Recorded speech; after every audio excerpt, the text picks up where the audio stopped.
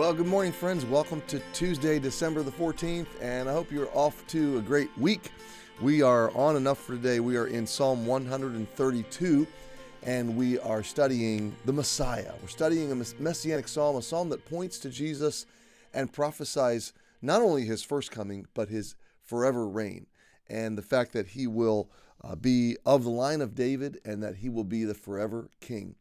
I've been thinking a lot about it the last few weeks because we're studying Christmas oracles on Sunday, and I was thinking about how many of our hymns are written in the sense of the millennial kingdom, the looking forward to of the coming reign, the forever reign of Jesus, and that new heaven and that new earth. There's so many of our songs, and it occurred to me that there was a generation who didn't have it as good as this generation has it.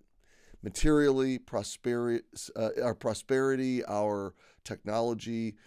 Now, planet Earth is in a pretty bad state, but follow where I'm saying. Pre-COVID, there was a generation that really had never had a war, never had a whole lot of setback. We've had little bits and pieces of this, but nothing like World War I or World War II, nothing like a plague that wipes out a huge percentage of the population. Nothing like the survival work and labor and toil that families experienced in the Depression, say, or prior to the modern conveniences of the industrial age or electricity or modern transportation. Where I'm going with this is that life has always been hard, but it's, for most of time in space, it's been harder than it has been for our generation. And for many all over the planet outside of the Western world, it is just as hard. The reason I bring that to the forefront is that one of the things that held followers of God together through all of the ages, through all the wars, through all the turmoil on planet Earth, through all the brokenness and devastation and unpredictability, through all the vulnerability, one of the things that held his followers together has been holding on to his promises from his word and knowing that because he's kept his word, because he's kept his promises, and because he gave us his own son, he's going to richly give us all things. He's a giving God. And we have a short time to journey on mission, in purpose, through this broken territory, this war-ravaged territory, and we will soon be home. We'll soon be arriving home. And so many generations of believers have framed their lives on these truths. And they haven't been looking at Scripture as a way to make this life better, as much as they've been looking at Scripture as a book of promises about a better life. And sometimes I just think modern Christianity has gotten off track in terms of peace and prosperity and health and wealth Christianity, looking at Scripture as a formula for how to make this existence better, instead of looking at the true narrative of Scripture that says, hey, in the world you shall have tribulation, but be of good cheer, for I have overcome the world. There is a cosmic and a comprehensive overcoming that Jesus is working, and he's working in the meantime all things for good, but he is preparing a place for us, and Psalm 132 tells us about that place. We left off in verses 13 and 14 yesterday. For the Lord hath chosen Zion, he hath desired it for his habitation.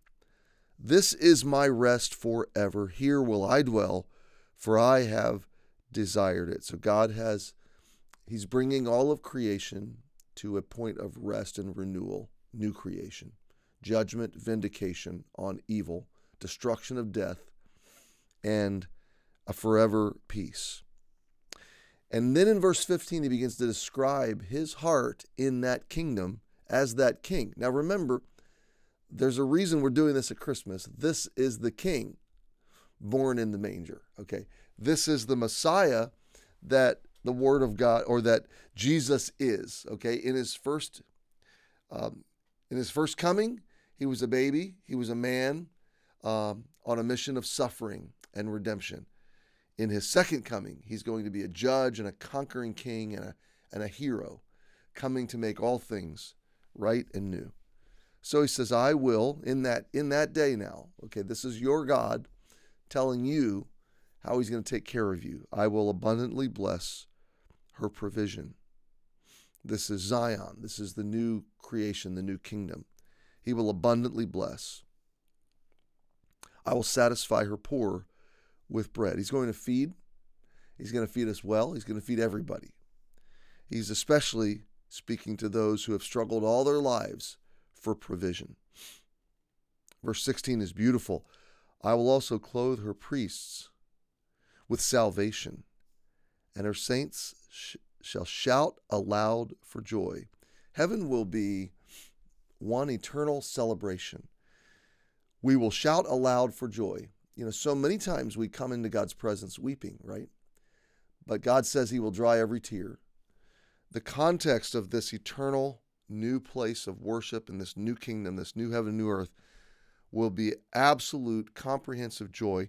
And the priests, I have a feeling that's a reference to you and me. So let me break that down and why we believe that.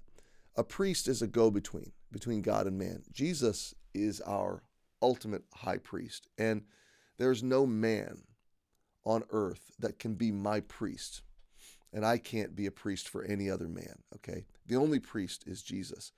But in the sense that a priest has direct access to God, is a mediator to God, when God says he will clothe her priests with salvation, I think there's two senses there. I think the idea is that there will maybe be those that lead in worship in heaven, and they will be clothed with the same salvation that we've received, the gospel of Jesus. And God is forecasting the gospel there. Okay, he's saying salvation will be a real thing.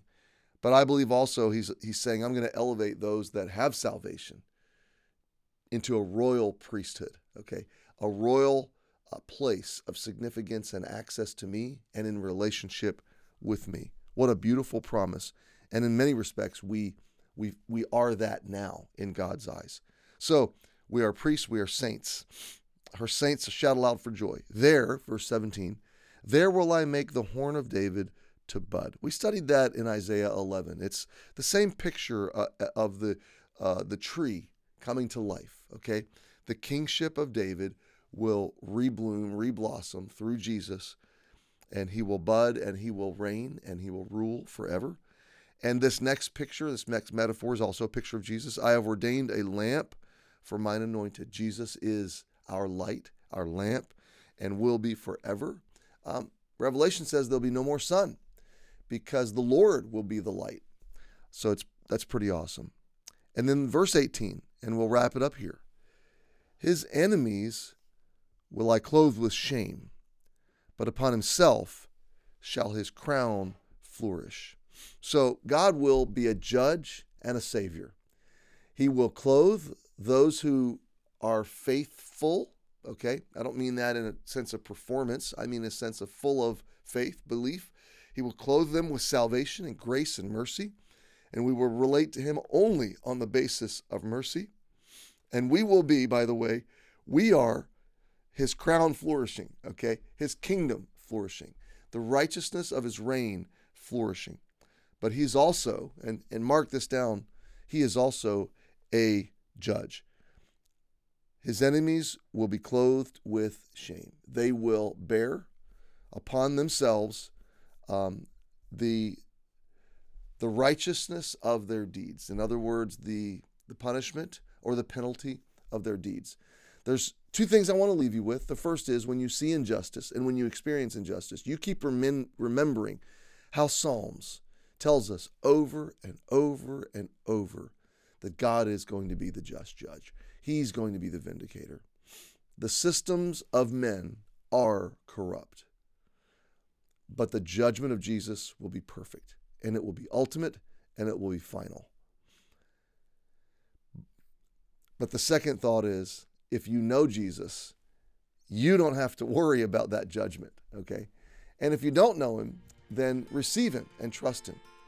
But because you know him, he took the judgment so that in him and under his crown, look at the last word, you can flourish. Under his reign in your life now and forever, he wants you to flourish. Hey, have a flourishing Tuesday, and I'll see you tomorrow.